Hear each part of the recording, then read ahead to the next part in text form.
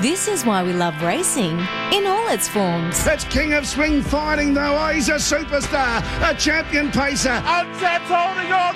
What a win. Untapped won the RSN Sandown Cup. But Gold Trip is brave. 100 to go. A length and a half emissary. Gold Trip is going to win the Lexus Melbourne Cup. For the next hour, RSN is cracking the codes. Good morning, everyone. Hello and welcome to Cracking the Codes. I'm Dan Malicki with Simone Fisher and Matt Stewart. Good morning to you both. Morning to you both. Morning to you both. It's an easy way I of doing just it, realised wasn't it? Simone left her glasses off out the back and she's found them now and we're all reminded just how old we're getting. I'm just looking at you two and we've all got reading glasses perched halfway down our noses. It's terrible. These things happen. No, they do. Yeah. I tell you what try happens. not to wear them too often, but I'm getting to need to wear Yeah, them I know. more often. I know. Yeah. I'll tell you what happens, the weather. I'm hoping that this has no effect on the return of Healesville picnics today. We're going to have a chat later, Dan, to Yes. Johnny O'Neill from up there. They've had all sorts of weather and I hope it's not touch and go, but for anyone who's thinking of going to the long-awaited return of the Healesville picnics, just listen after 11 because we'll give you the all clear. Could they have a then. phantom meeting? Like when it happens late, just say that a first race call off just before or just after, do they then... You can stay there, surely, and have a phantom meeting. There'd be bookies set up. You bet on Melbourne, Interstate, all that sort of stuff. First race isn't until after 1. Hopefully this will clear. They've had a bit of drizzle up there. Anyway, look, we'll certainly keep you up to date, but don't cancel plans because I'm pretty confident that it'll go ahead and it's not going to be a bad day and the weather will clear. Kyneton as well. We can talk to Josh Cartwright a little bit later on. He's got rides at Kyneton and he lost an old mate this week and it really will resonate because this old mate, who was a 28-year-old horse, helped Josh through all sorts of ups and downs in life. And we're going to have a chat to Joshy Cartwright, who's flying at the moment. But we're going to concentrate a lot on the next big thing, or the current big thing, aren't we, in codes? We are. Captain Ravo. Captain, my Ravo, captain. as I call him. Ravo. Captain Ravishing, who's in race 3 tonight, returns to the racetrack. You tend to think that all this hype, all this talk, the cart has been put before the horse. Is that true? Are you? Well, I'm hearing that the horse is so fast you'll never get the cart before the horse. Yeah, the horse is that's too true. fast. So, no, I love the hype. I did hear someone on social media say that the Captain Ravishing has transcended harness racing. I'm going to wait till he actually does something before he transcends. But I like the build up because it's everyone's on eggshells now because the talk is big and now he's got to walk the walk and all the ingredients are there. I know he's super duper fast and.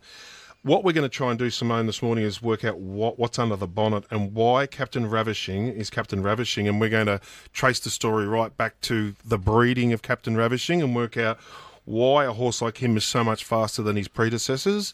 What's in the bloodlines? What's making him tick? So, because this is Black Caviar at the moment, this is the hype, the speed. So let's see he did get what beaten makes him 4 up. times. There is a bit of a difference between a Black Caviar, but he does have that sort of invites that sort of hype. I mean, some of the things he's done I haven't really seen before, and you just want to see it again. And he's back tonight after a bit of a break. Group 2 tonight, 4-year-old Bonanza. He wins tonight straight into the Group 1 Chariots of Fire. If he wins that, he's definitely heading to the Miracle Mile.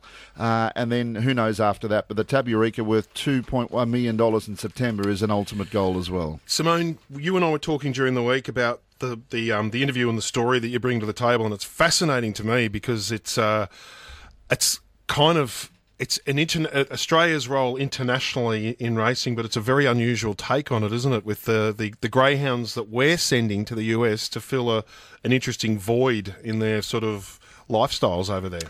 Well, we've spoken many times about, the life cycle of horses and greyhounds and the rehoming, and it's really great that even the Hero program is gaining so much traction now as well. You're seeing a lot more standardbreds out in the show world, the promotion of them, even the track on big nights to see those couple of retired ones in their post-racing careers. The same with the thoroughbreds, because we all know that we have to do this. And I think the only saving grace for the greyhounds in the whole live baiting back in about 2015 was the fact that we had a very good adoption program in place. And I think that is what got us over the line to continue racing. But the flip side of that over in America, and we've spoken about it before, is that the Antis have gained so much control that the tracks and the racing has actually ceased over there. So breeding numbers, they're not breeding greyhounds to race. Ceased everywhere, or Not everywhere, Yeah. but in a lot of... I mean, I'm not very familiar with American geography, so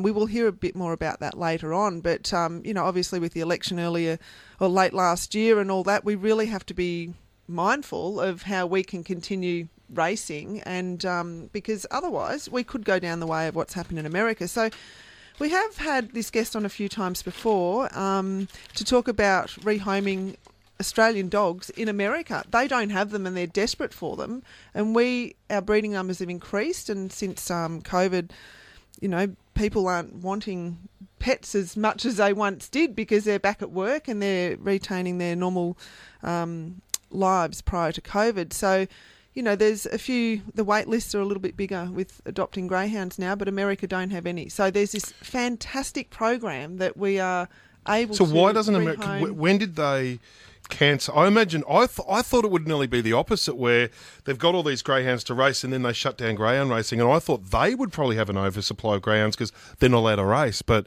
it's almost the opposite. We're filling their void, aren't we? We are, So, but they're actually helping us out because we have an overflow of greyhounds. And these people, we'll hear from Beck later in the show, these people are travelling 8 hours one way to the airport, having to stay overnight to pick a dog up to have as a pet. an Aussie dog. An Aussie dog. This is how desperate some of these people are to have greyhounds. And there's been some beautiful photos of Aussie dogs playing in snow and all that, knee-deep in snow. Unfamiliar scenarios. very much so. So I'm interested to talk to Beck Miller about the flow, why, what the situation is over there, why is there a dearth of greyhounds? And the bit that interests me, Dan, and I know you're a dogman, you've got two voracious pets, is every time I think of America and dogs, I think of those horrible aggressive pit bulls and so on, and those hicks in the in weird Alabama and that with their attack dogs, and I'm thinking, wouldn't it be nice if the Australian greyhound could replace the American pit bull in America? Yeah, well, they're banned here. Yeah. Or banned from breeding anyway. Yeah, exactly right. So anyway, it's such a fascinating story, the idea of all these Australian greyhounds being flown as emergency relief to American families and walking these Australian pedigrees walking down Sunset Boulevard.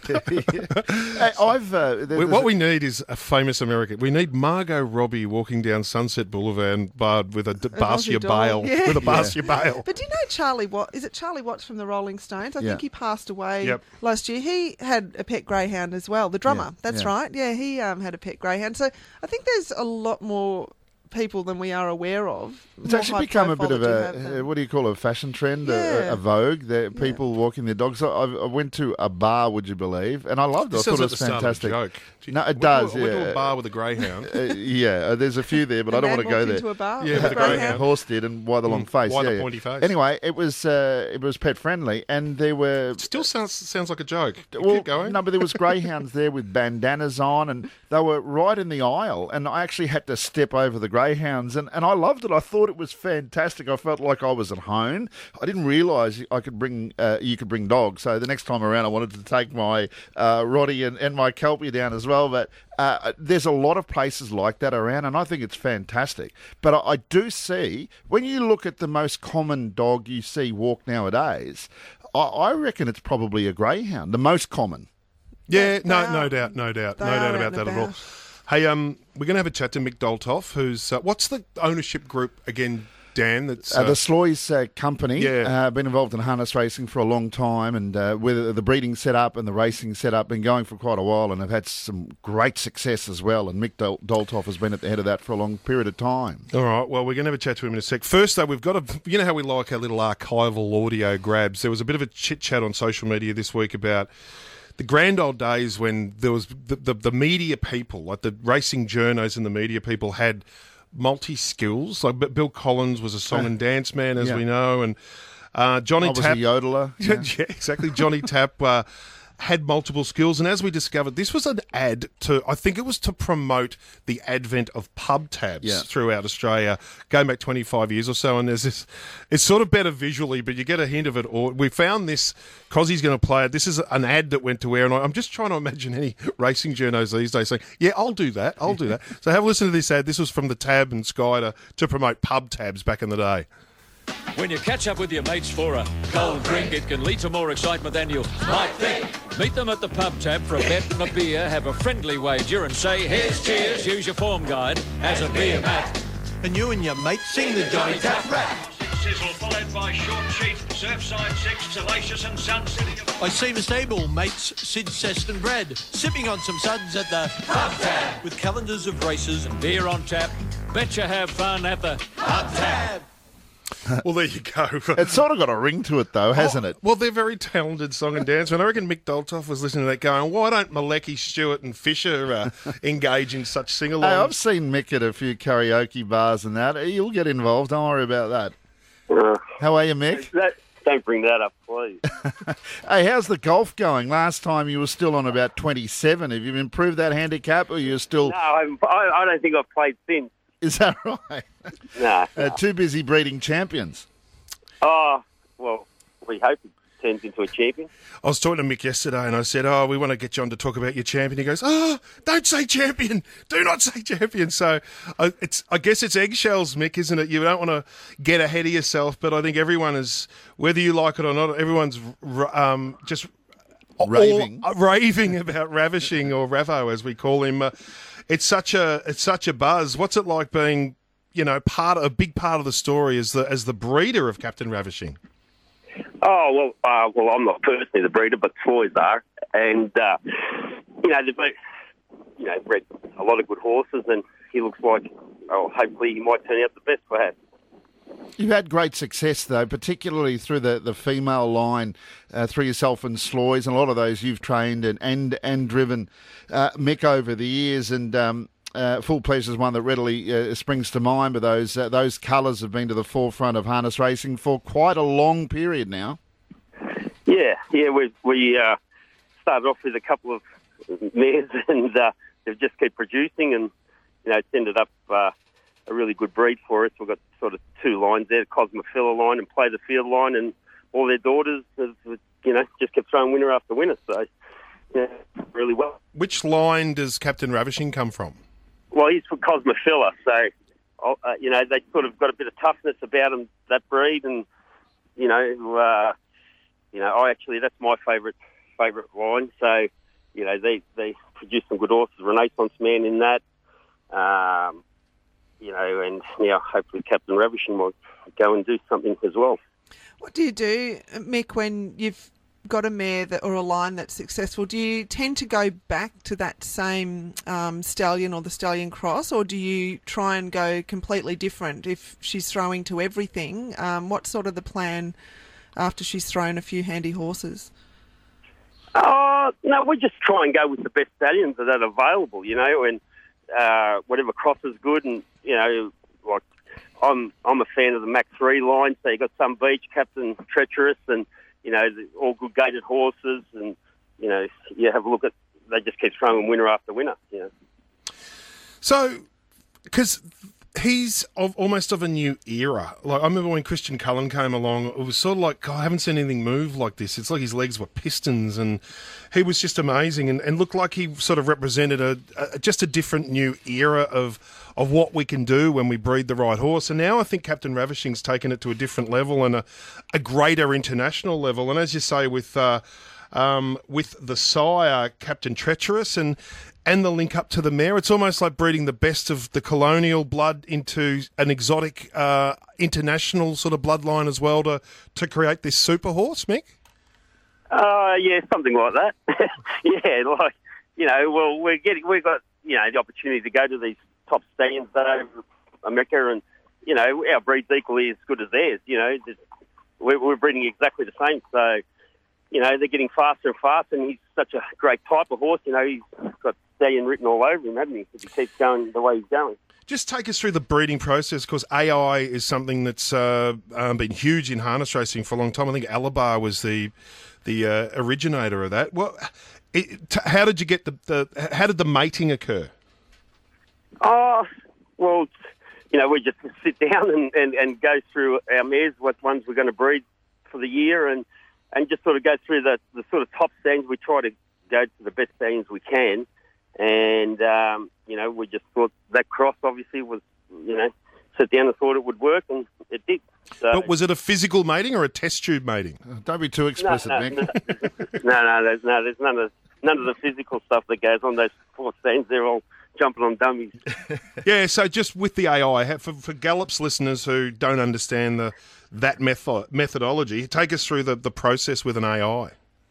Well, I've never really done it myself, but I've seen, like, Luke McCarthy's got, does a lot down there, and I just seen doing it, and they just, have a mare standing there. They've got a dummy there, and stallion jumps on the dummy, and, they go from there. They get the sperm and then put it in a straw and stick it into your mare. Like a blow-up doll type dummy, is it? Yeah, something like that. Oh, kind of half serious. Is that kind of what we're talking about? Or Yeah. It looks like one of those old bull radio things anyway. Right. So, Simone, I have without seen getting it. X-rated, explain it. With the I've seen it with the warm bloods many years ago when they were importing semen, warm blood semen. That's how they would have it was like a dummy horse on a stand, and they'd have this big collecting tube in the dummy horse, and they'd have the little mare teasing, and the stallion would think that he was jumping on the real mare. But Michael, it must be like with the greyhounds, most of the matings now are done by frozen semen, but it preserves the mare, doesn't it? Like, because the stallions can knock them around a little bit. Oh yeah, for sure. And the stallions, sort of, you get a kick from a mare, or you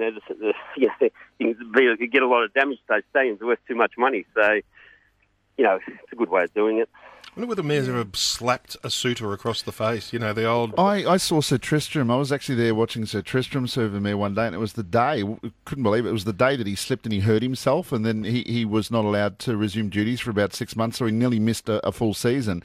But the mare was clattered up in leather. It sounds like it's getting to another extreme here, but to protect her from being savage. So the process now, by doing the AI, as both Mick and Simone have pointed out, for both the safety of the stallion and or the mare are protected. Mick, it sounds like with the leather it should have taken place in a dungeon or something, but anyway, we won't go there. So next step, so I know that some of your mares are up at Craig Judd's Bemstud, and I know he's got 2 farms, and they were born on the farm, and then Little Captain Ravishing's nurtured through to the yearling. So take us through the next stage of the story after the mare's given birth, and then he gets prepped up for the sales. Yeah, we just leave it all up to Juddy. He does a great job. His record speaks for itself, and the majority of our mares are up in studs there, and he looks after it. I might go up there and just have a check through which ones we might keep. We sort of sell a lot now, and only going to keep a couple every year, mostly fillies.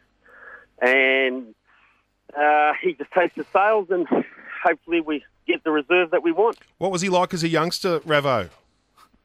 No, he was, like, as far as I know, obviously Juddy did a lot more than I did with him. I just mainly saw him at the yearling sales, and he was a lovely colt then and good to handle. And, he seems his racing manners have improved, and, he's obviously Clayton and Emma have done a great job with him. I think, was he about 80 did he go for, Mick? Yeah, that was actually his reserve. He went for his reserve. Cass must have known about it. Is that slightly unders, given, obviously no one knew what he was going to be, but did the owners get a bargain there at 80k? Yeah, I thought we sold a very good horse, and obviously, you don't know how good they're going to be at that time, but I mean, we got 80k, that's what we wanted, so, we hope the horse just keeps winning and winning. It's great for us, and, great for Haas and all his family, good people, and I've known him for ages, so, I hope it keeps winning for him.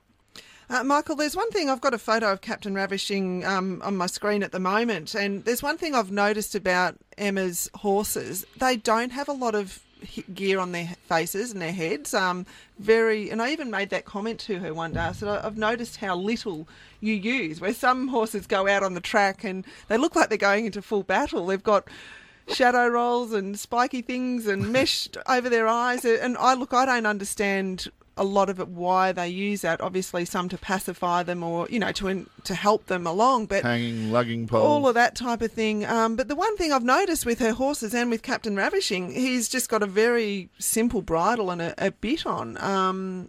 So, yeah, from an owner's, or you obviously know more about it than me, is that something that you like to see? Less is best? Oh, yeah, for sure. Obviously got good manners and he's a good trier, so that you don't need to block him up or do anything like that. He just has to run, so the less the better for sure. And tonight, Captain Ravishing comes back. Do you get excited now, knowing the process that you've been involved in, or just simply as a harness racing fan, Mick, to be able to watch a horse that's been talked about in the way that Captain Ravishing has? Is he, something you work your night around? You've got to run her at Menangle, which you can tip us one if you think it can win. But his brother's racing there tonight. Well, they're at Menangle. Yeah. He's the first foal out of the mare. He's racing tonight, and so be nice to get a winner in each state for the mare. Which one's that? Let's Get Rockin'. That's the first foal. Oh, yeah. Yeah. What's the third? Is there another one coming along behind him now? Well, we just took one to the runarounds on Wednesday. I like him too. Oh, so you're keeping him? Yeah, we kept that one. Yeah. He might not have made. Well, he probably would have made some good money, but he's not a big horse or anything like that. And he's better. He's a gelding, and he went around at the runarounds the other day, and we quite like him too.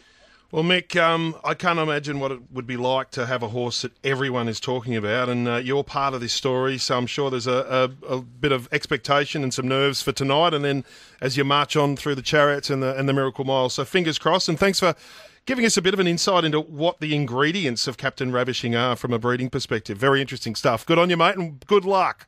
All right, see you all later. Mick Doltoff there. Clayton Tonkin said to Mark Pitt before the trial at Ballarat, he said, mate, you're going to need a seatbelt for this one. So the talk is through the roof. What do you think of Captain Ravishing? 1300, we take calls now. We take calls. 1300 652 927. 1300 652 927. Tell us what you think about Captain Ravishing. Is the cart before the horse, or is the horse going to be well in front of the cart from tonight on? SMS 0416 90 50 52, and let us know, Cozzy, if anything trickles through on the SMS. Karen Manning's going to join us shortly, the Queen of Harness Racing. I think it's apt, isn't it? Do you know of any other people that have signs as you go into towns? World champion, in this case, Karen Manning, when you go through Great Western. Any other? There's, I think, Stall. Is it Sean Kelly came from there, the cyclist? You got me Lydia. now. Is it Lydia? Someone coming into Melton? That's right. Yeah, the skier. Lassalot or something. Lydia Lassalot and Barwon Heads for Cadell Evans. Yeah, there's probably a few, but come on, Cozzy, who's someone who's got a welcome to so and so. Bowrell, Don Bradman. Andrew Hoy, somewhere in New South Wales, Olympian equestrian. There's a town. There's one named after Keith Hillier just across the border in South Australia. It says welcome to Keith. Yeah. Actually, there's a couple of places named after racehorses in Western Victoria. There's a place called Skipton, named after the Melbourne Cup winner, and there's another place called Linton, named after the Stradbroke winner.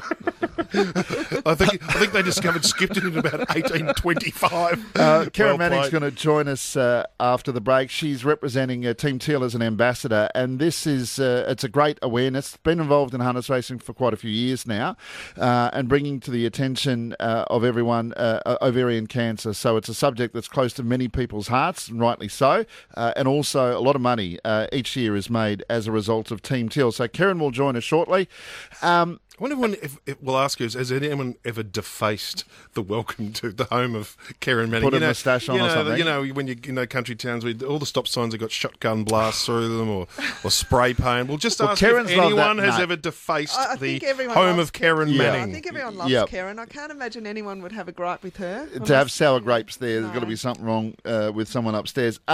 As we go into a break, I picked out 5 Hunter Cups we'll play at some stage. All different race callers, but we'll go back to the first one as we go into our break. 1980, a horse that won 3 of them, the mighty Pure Steel. He led by almost 3 metres on Romantic Chris. Gamelot is 3 horses wide. Friendly Footman is 4 deep. Locano is wide. Koala King, Big Ass still can't get out. He's almost out now. Romantic Chris is dropping off, and here comes Koala. Kotari Knight being tackled by Koala King. Gamelot, Friendly Footman down the outside. Big Ass in front on Koala King, and Koala King for the money. Koala King wins the Hunter Cup. So that's Koala King. That was Ray Benson, 1980, great horse. This is, 1981 Koala King, Pure Steel in 1980. in now. Pure Steel moving up on the outside of Paleface Adios. Koala King's going to have the last crack at them. Pure Steel straightened up in the Hunter Cup in front. Here's Koala King on the outside after Pure Steel. Koala King and Pure Steel settle down to fight it out with Margaret Shannon driving through on the inside. Pure Steel still in front. It's been a tremendous performance of the champ. Pure Steel wins the Hunter Cup by a head. Koala King on the outside. Margaret Shannon and Brad Adios flashed up. Cracking the codes for the totally unmissable Australian Cup Carnival. 3 unmissable nights at Melbourne Greyhounds The Meadows, starting Saturday, February 11 for 3 Group 1 invitationals. The Tem Lee, Rookie Rebel and Zoom Top. See themeadows.org.au. They went 28-4 for the third quarter. Arden Rooney loomed up to hit the lead. Philadelphia Man can't go on. Easy on the eye. Chris and Me getting home. They were followed by Flaming Flutter. Turning, it's Arden Rooney in front. Down the outside, Chris and Me from Easy on the eye. Arden Rooney's clear. Chris and Me's 10 metres away. Arden Rooney in front in the cup. They're not going to get to him. Flying home, Franco Ledger. But Arden Rooney wins it. Arden Rooney beat Franco Ledger. Third home, Easy on the eye. Fourth, Chris and Me. Then Flaming Flutter. Arden Rooney, Kieran Manning, trainer and driver, winning the 2015 Hunter Cup. I think he was about 80-1, remarkably, and then would come out and win a New Zealand Cup. It was a wonderful year for Karen, who joins us this morning. How are you, Kaz? I'm good, Dan. Thank you. What's that like? I mean, I guess with each year that goes by, you might listen to that replay slightly less. It might have been 100 times the first year, 50 the next, 25 the next, and so on. So what's it feel like remembering that moment? Yeah, I actually watched it this morning. I had breakfast to refresh my memory. Oh, so it's a daily thing for you. It's part of your Wheaties.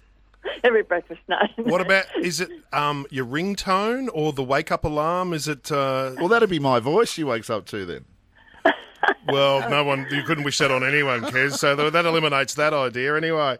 Hey, one thing we wanted to ask you, because we were talking about people who are so famous that at the entrance to the town that it says the home of, welcome to the home of, has anyone ever defaced or spray painted or anything? Has there ever been a desecration of the Karen Manning sign at Great Western, or has it always been pristine out of respect? No, pristine, I'll say that. It has been knocked over by a lady who fell asleep, but they put it back up quickly. Yes, she picked the wrong moment to fall asleep. But well, you may have saved her life. Yeah, you might have saved the impact from hitting you, as in your sign. So the world's most famous ever female driver, saved a life. Occasional saver of lives. And the driver of the vehicle was probably listening to a replay of me calling that Hunter Cup, so put it to sleep. It's starting to sound creepy now, but... And how long before they were able to put it back up? Because I'm sure it would have been sensitive in the Manning household of, oh, gee, they still haven't put that sign back up yet. Oh, just a couple of days. That was pretty quick, I must say. Okay. I was a bit scary, you know. Karen's a bit of a town hero, so I'm sure they wouldn't have wanted the sign to be down for too long. But Karen, I watched that replay of the Hunter Cup, and I said to Dan this morning, when did they do away with standing starts? Because they just add that other dimension, that unpredictability of the races. Perhaps it's not a good thing when you're driving in these big races to have a standing start, but for the spectator, it certainly is. But what a huge run, and you weren't letting anything pass you down that home straight. No, I thought that this morning. I was watching. I was a bit excited, and I just kept chasing him pretty hard to the line, but I could hear them coming, so I thought, yeah, I was so excited. I just kept at him. What do you think about I know it's hard to go backwards, and I know the reason why they got rid of, across the board stand starts in a lot of races and Hunter Cups, but one of my favourite memories of the Hunter Cup was when Christian Cullen galloped twice and was a tragedy beaten, but it was so dramatic. Do you hark back to do we need to think about it again? I know the trainers aren't really adept at training stand start horses anymore, and that's a problem, and it's a wagering issue, but for excitement and unpredictability, I think it's a real allure. What do you think about whether we've gone the right way with stand starts? Yeah, I'm with you. It used to be an exciting race to watch. Used to sit up in the stands at Mini Rally, and the chaos at the start, I suppose you could say, it added the excitement to the race. Punters obviously aren't the biggest fans because of the unknown, but I think it gives everybody a fair chance. Look at Arden Rooney, 80-1. he just was a great stand start horse, so it suited him down to the ground. And yeah, I miss the stands. I don't go around in that many because only the trot races and don't have that many drives and trotters at times. So you kind of go into a stand start nowadays. It feels a bit weird, but yeah, I think that it just added that dimension and excitement to a race, and I'd love to see it come back, but sadly I don't think it will, but you never know. Smolder won the year after, and that was the last of the stand starts for the Hunter Cup. But every other state still have stand starts for paces. Victoria still has stand starts for the trotters. And, of course, later that year in 2015, you went on and won probably the most famous of the stand start races. You won the New Zealand Cup. So you were virtually representing a whole nation there by taking that big double that year. It really, in harness racing, it doesn't get any bigger, does it, Karen, with a Hunter Cup and then a New Zealand Cup? No, it doesn't at all. You sort of, the Hunter Cup was really unexpected. It was a great surprise, and then the New Zealand Cup here was sort of obviously touted to be one of the main chances, and so there's a little bit more added pressure to that. But certainly to do the double in different countries was pretty big, and it doesn't happen very often, and you don't get the horse to have the chance to do that very often. So I was very lucky to have Arden Rooney, and he was the perfect example of long-distance stand-start horse. And when the mobiles came in, he missed them in the end. But he certainly, showed that there is horses that just adapt to the stand, and is that sort of their sort of racing.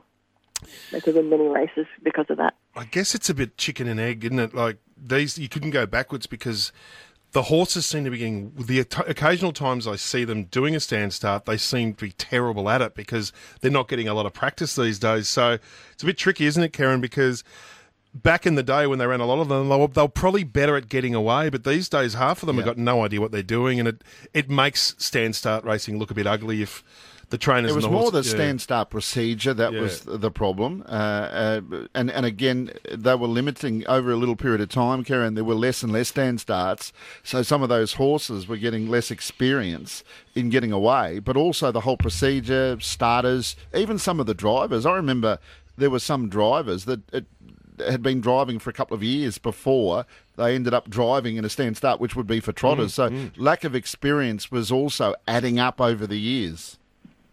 Oh, yeah, it was. You see now with the stands, you sort of cringe when there's a false start in the stand because you just know what people will be saying about them. But like you said, horses don't get the practice at them like they used to. There used to be so many, and you could win races with horses that wouldn't win races because they could go away really good. And it's just a bit sad now that there's not as many options, and they don't get the practice at it, so they look a little bit messy, which makes it look bad. Now, we've got a text in saying stand starts should be done like South Australia does them, not as many issues. They circle, don't they, Karen? You would have had experience over there. They sort of circle, and it's more like a sort of walk-up start. Yeah, that's right. You circle to the inside of the track and walk out and line up a little bit like they do in overseas, like the vault starts, but a little bit slower. So it does work. It's a little bit tricky when you've drawn in close because you're sort of still turning onto the track, because sometimes when they say go, which is a bit of a disadvantage, but it seems to work quite well for them. It gets a bit tricky when there's multiple lines off the front, sort of it gets a little bit harder to deal with, but it certainly hasn't it's worked for them. And I guess, like you said, Dan, the procedures is half the battle here. It's some of them walk up, some of them you stand, and you just never know what you're going to get. So the drivers are kind of guessing what's going to happen, and that tends to cause a few false starts because people aren't quite ready, or they're ready before it goes, sort of thing. So, yeah, it's a hard one to work out whether it could ever be fixed or not. I was working on the track one night at Melton, and it was probably around winter time, and it was a stand start, and I was on the inside, and you have to stretch the tapes across, and anyway, I just did what I was told because I wasn't, it's the first time I'd ever experienced it, and it was just the most beautiful moment because the horses were hot, and the steam coming off the horses and off their noses, and their breathing and everything, and you saw the lights of the background of the grandstand and these horses milling around in like a fog. It was a really, really lovely sort of moment. I just thought, oh, gee, this looks really, really cool. So I can't imagine how cool it would be actually driving these horses from a stand start, but heart and mouth moment as well, Karen. But with Arden Rooney, he's been a terrific hero ambassador as well. He's won over $1 million, but he's been through the hero program with some terrific retrainers. I know Jason Din's had him at one point, and he's been doing extremely well. It must make you very proud to see a horse that has accomplished so much on the track, doing so much off the track too. It is, yeah. You'd love to see them have a great life after racing. It's sometimes hard to place horses, depending on their natures and things, but Rooney was always a lovely horse to have around, and yeah, he learnt some tricks and things, which he was very good at. Now he's moved on to Jackie Barker, has him at the minute retraining him to find him a new home again. So he's in very good hands there. I see him, the videos they post of him, and it just gives you that, lovely feeling to know that he's happy and healthy, and he's going to find that one home that will love him forever. So yeah, it's just a wonderful program, the Hero program. Kez, it's been a long time since Night Pistol and Sweden and all that, and a lot's changed with horses and the breeding in both the Pacers and the Square Gators. Just keen to get your impression of Captain Ravishing, who we've spoken to the connections and tried to piece together the breeding story to work out how this horse is just so damn good. As an observer, what do you make of Captain Ravishing? Yeah, he's impressive, isn't he? He gives you that feeling, that goosebump feeling, doesn't he? When he's just cruising along and then he just pushes the button and he gives a gap of 10 metres on the rest of the field. And what he's been racing are horses that are pretty good. So it's sort of exciting to see that he's going to be a good horse in the future, and it's something to look forward to for sure. He's just awesome.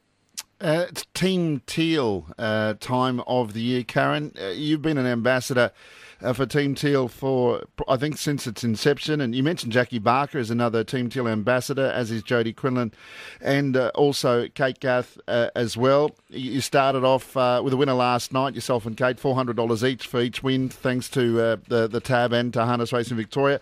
But it's a very important cause, going for a 6-week period to raise awareness and also to be able to get some funds to support the cause of trying to stop at best ovarian cancer. And as I said, for any women, any male for that matter, it's incredibly important. But just tell us about your role as an ambassador for Team Teal.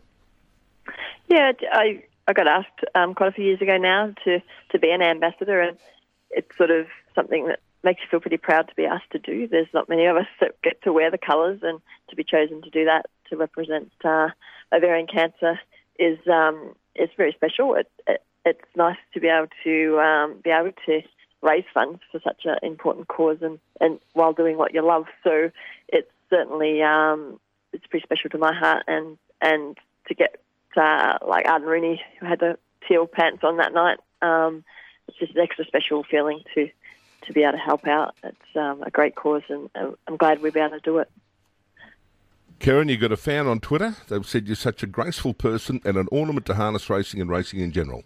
I don't think anyone would argue with that. I think we'll all agree, Karen. I know you're always lovely. If anyone spray paints that sign, they've got to get 20 years. Oh, I reckon. 20 years. Hung, drawn and quartered. Yeah, in the main street of Great Western. No, that wouldn't be recommended, actually. No, you're going too far again, Dan.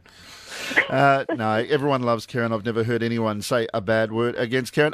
One thing before if you don't like Karen, SMS into 0416. Karen had this menagerie, but of horses of different shapes and sizes, and doing, I don't know if they were weird experiments, but just tell us about the group of ponies, donkeys, horses, unicorns, whatever it was that you had at your place, and how many have you got now? I always wanted a Clydesdale and a miniature pony for as long as I could remember, and eventually got the dream to come true. So unfortunately, the Clydesdale he passed away a few years ago, but Big Angus, he was a big, beautiful fella, and the miniature ponies are still here. They're kind of everywhere here, thanks to Grant's dismay, but he has to trim their feet, which isn't much fun for him. But I breed a few miniature ponies and sell them on. There's quite a few across. A lot of people in harness racing have a few of my progeny, and they're just great. They're probably good for nothing, but they're good for making you happy, and they put a smile on your face. That's for sure. The Clydesdale didn't jump the fence to get in with the miniature at any stage. There was no making of new breeds, was there? No, he was a gelding, unfortunately. They're not known for their athleticism either, jumping, are they, Clydesdales, Karen? So you're probably safe there. Hey, Kaz, Stevie Black has just tweeted through the sign as you enter Terang, and it's got about 4 or 5 different things on it, including the Lions Club and Market First every Saturday and CFA, and you can barely make out underneath it all is the home of Gamelite, and it needs a reno. Let's just say that. It needs a reno. So while we go and renovate the Terang home of Gamelite sign, does yours need a spot of paint or anything like that while we're in that area? We could come and give it a little polish if you like, a bit of brasso or something. Yeah, you could polish it up. That'd be good, or a spotlight on it. We'll do Gamelite and Karen Manning in the one afternoon, Dan. Yeah, it sounds good enough to me. All right. Kez, thanks for joining us. Good luck tonight. Have you got a winner tonight? Most likely not. I'll be trying my best, but I'm hopefully maybe going to run a place. Makama Diva went quite well last week. Should have a good sit close to the speed, but it is a strong race. You were talking about miniature ponies. She nearly qualifies. She does. She's not very big. She's a very good-looking horse, so she'll have a good show career when she's finished if she's not breeding. So she's a bit of a pocket rocket, but she's probably my best chance to weigh in. Well, thanks for joining us again, Karen. Marvellous to relive that moment in 2015 with Arden Rooney with you, and have a great 6 weeks through that period being an ambassador for Team Teal. Thanks, guys. Thanks for having me on. You know, the other thing about Karen Manning, and I've said this to Karen Manning, my mate Alison Bennett, the trainer, they are voice doppelgangers. You have never... It's eerie. I nearly thought she was Alison for a while there. It was quite scary. We'll take a break, and we'll be back with our next guest, Simone. We will, and we'll be talking about Australian greyhounds in American homes. And as we go into the break, this is one of my favourite horses growing up, the mighty Pro Chevalier. What a win in the Hunter Cup in 1985. But have a look at this Pro Chevalier. Look at the champ go down to the 250-metre mark. It's a matter of how far. Perkins had a look over his shoulder, waves the whip at the leader, Pro Chevalier. He turns well clear. He's 5-6 lengths in front, going further ahead from Gosh, parading, and down the outside is One Die's Mate. But this is a great horse, Pro Chevalier. Pro Chevalier going further ahead in the run to the line. An easy win, Pro Chevalier all the way. Pro Chevalier wins the Hunter Cup by 25 metres. Great go. One Die's Mate's got second. I'd say Panyan's run third in the photo. Cracking the codes for the totally unmissable Australian Cup Carnival. 3 unmissable nights at Melbourne Greyhounds The Meadows. Starting Saturday, February 11 for 3 Group 1 invitationals. The Tem Lee, Rookie Rebel and Zoom Top. See themeadows.org.au. 7:11 down as we come back. Matty mentioned that he's renamed Captain Ravishing Ravo. Glenn wants tonight. He says when the horse shoots like 10 in front, he wants to hear something from you like, look at Ravo go, or go Ravo go, with a bit of grunt. Yeah, no, see, done. Dan loves that sort of stuff. And I'll tell you what we love is callers 1300 652 927. We're going to go to Beck Miller in 30 seconds. But Dennis from Geelong has called in. And Dennis, as I say good morning to you, you're wondering whether harness racing lost something in its transition from Melton to, from Moonee Ponds at Moonee Valley Racecourse to Melton. G'day, how are you, mate? Yeah, good, mate. How are you? Yeah, you got a query on whether that transition was a good or bad move? Well, I'm just thinking back to those days at Moonee Valley and listening to Pro Chevalier and these horses winning these races where there was an absolute packed house at Moonee Valley and the crowd roared, and you think you're at Cox Plate Day. So I just wonder whether, trotting, moving from Moonee Valley to Melton has been a good move, because, in my opinion, it's been a poor one. All right, good on you. Quick response from me and then Dan, and then we'll go to Beck Miller. They had to move. There was an issue with, it was a cost issue as much as anything else. And the last few years at Moonee Valley, Dan, the crowds were down as well. It's not like they were peak crowds right through. So I understand what Dennis is saying, but I don't know what alternative they had. Yeah, we hold on to those days. I agree. You listen to the crowd in the background. We had that Pro Chevalier race call. A lot of those Inter-Dominions through the late 70s, 80s, 90s. Totally agree with you, and we want to welcome them back. There are a couple of big meetings. If you come out to New Year's Eve at Melton for the Vic Bread Finals night, it'll remind you a bit about what Moonee Valley used to be like. Now we get late scratching just come through for Sandown. Race 6, number 5, Just a Dreamer. Race 6, number 5, Just a Dreamer, late scratching. Good on you, Cozzy, and good on you, Dennis, and thanks for calling in, and we welcome 1300 652 927. Anyone who wants to call in about anything. Simone, we've got a great subject coming up with Beck Miller. We certainly have, and Beck has been a guest on Cracking the Codes before, but she's giving up her time again. She's one of those wonderful people that volunteers her time to rehome retired greyhounds, the ones that don't actually make it, and there's only a few years ago that she started the volunteer organisation of Racing to Rehome, got a band of warrior women and probably some men scattered in there too, and she's doing wonderful things, not just in Australia, but globally now. And we welcome Beck this morning. Good morning, Beck. Good morning. Look, it's great for you to join us again, because I know you had some dogs heading to America yesterday, but the flight was cancelled, but you've got a couple of... couple of batches going next week, haven't you? Is it got about 8 dogs or something going next week to America?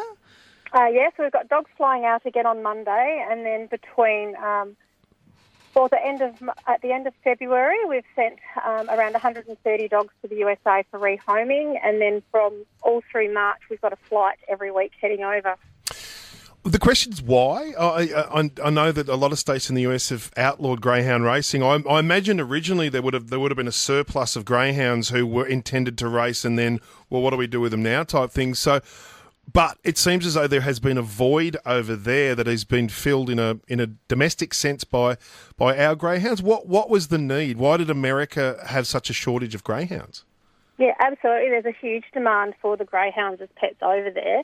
And as you said, with the industry closing down, there's just not the number of greyhounds available for adoption. And as we all know, once you've had a greyhound, you want to re-adopt another greyhound. So there's still a very popular pet over there, and there's just not enough dogs for the demand of people looking to adopt.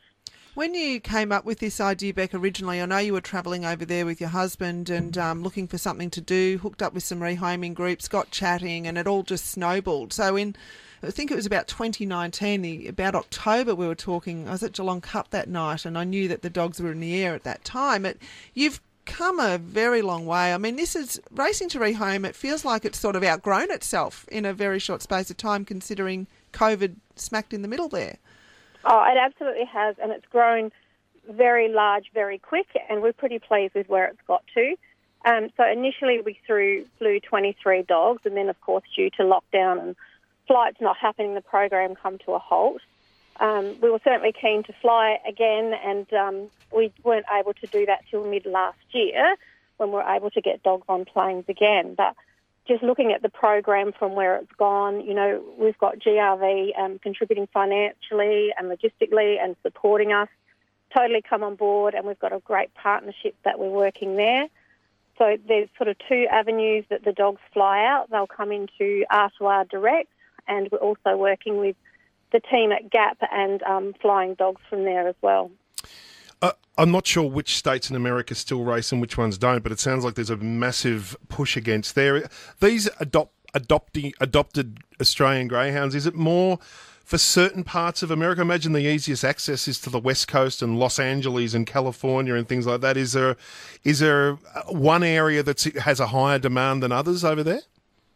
The teams in the USA are amazing. So we've actually partnered with groups in the US. So they're the same as us. They're all volunteer groups that go out and find homes for the dogs. So the dogs just aren't sent over for anyone to adopt. they go to another rehoming group who have all the processes in place and adopt the dogs out from there.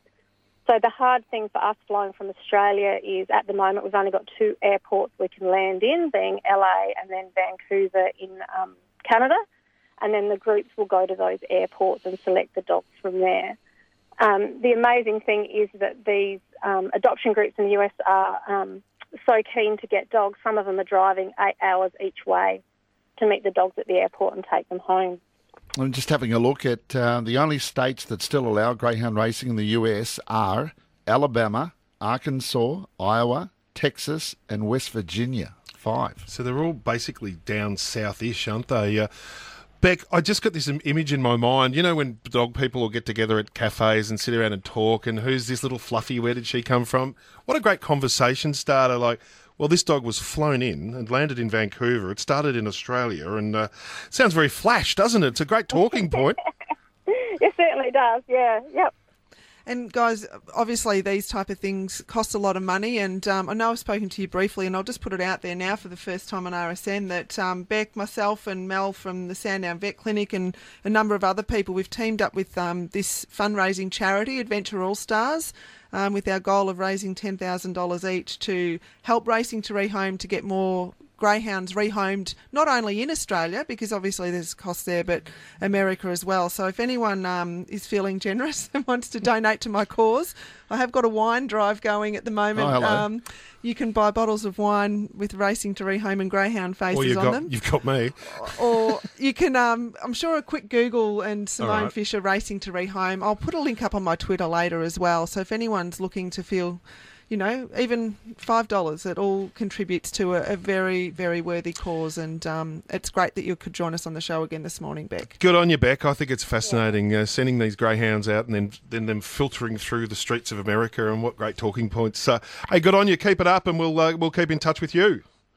Thank you. Thanks for your time today. Beck Miller there, exporter of greyhounds. Yeah. All right, Simone, just give us those details again quickly, and then we'll say see you later. Well, if I was organised. So if you Google Simone Fisher Racing 2 with the number 2, Rehome, it will probably come up with Prospect Wines, which is where you can buy some wine, and it will probably come up with a link to my fundraising. But I will put it out on my Twitter. So if anyone is looking for me on Twitter, I'm under Simone Fisher at Smart Remark. It doesn't have to be just Google. You can just put into any search engine as well. Oh, there you go. It's funny, isn't it, Google? Remember when Ask Jeeves was around? Hey, good on you guys. We've run just slightly over time. Simone, have a lovely week. Good night. Good calling tonight, Dan. I will be out there on the track for the pony trots. Big night. Yep. Yeah, it's a big night, certainly.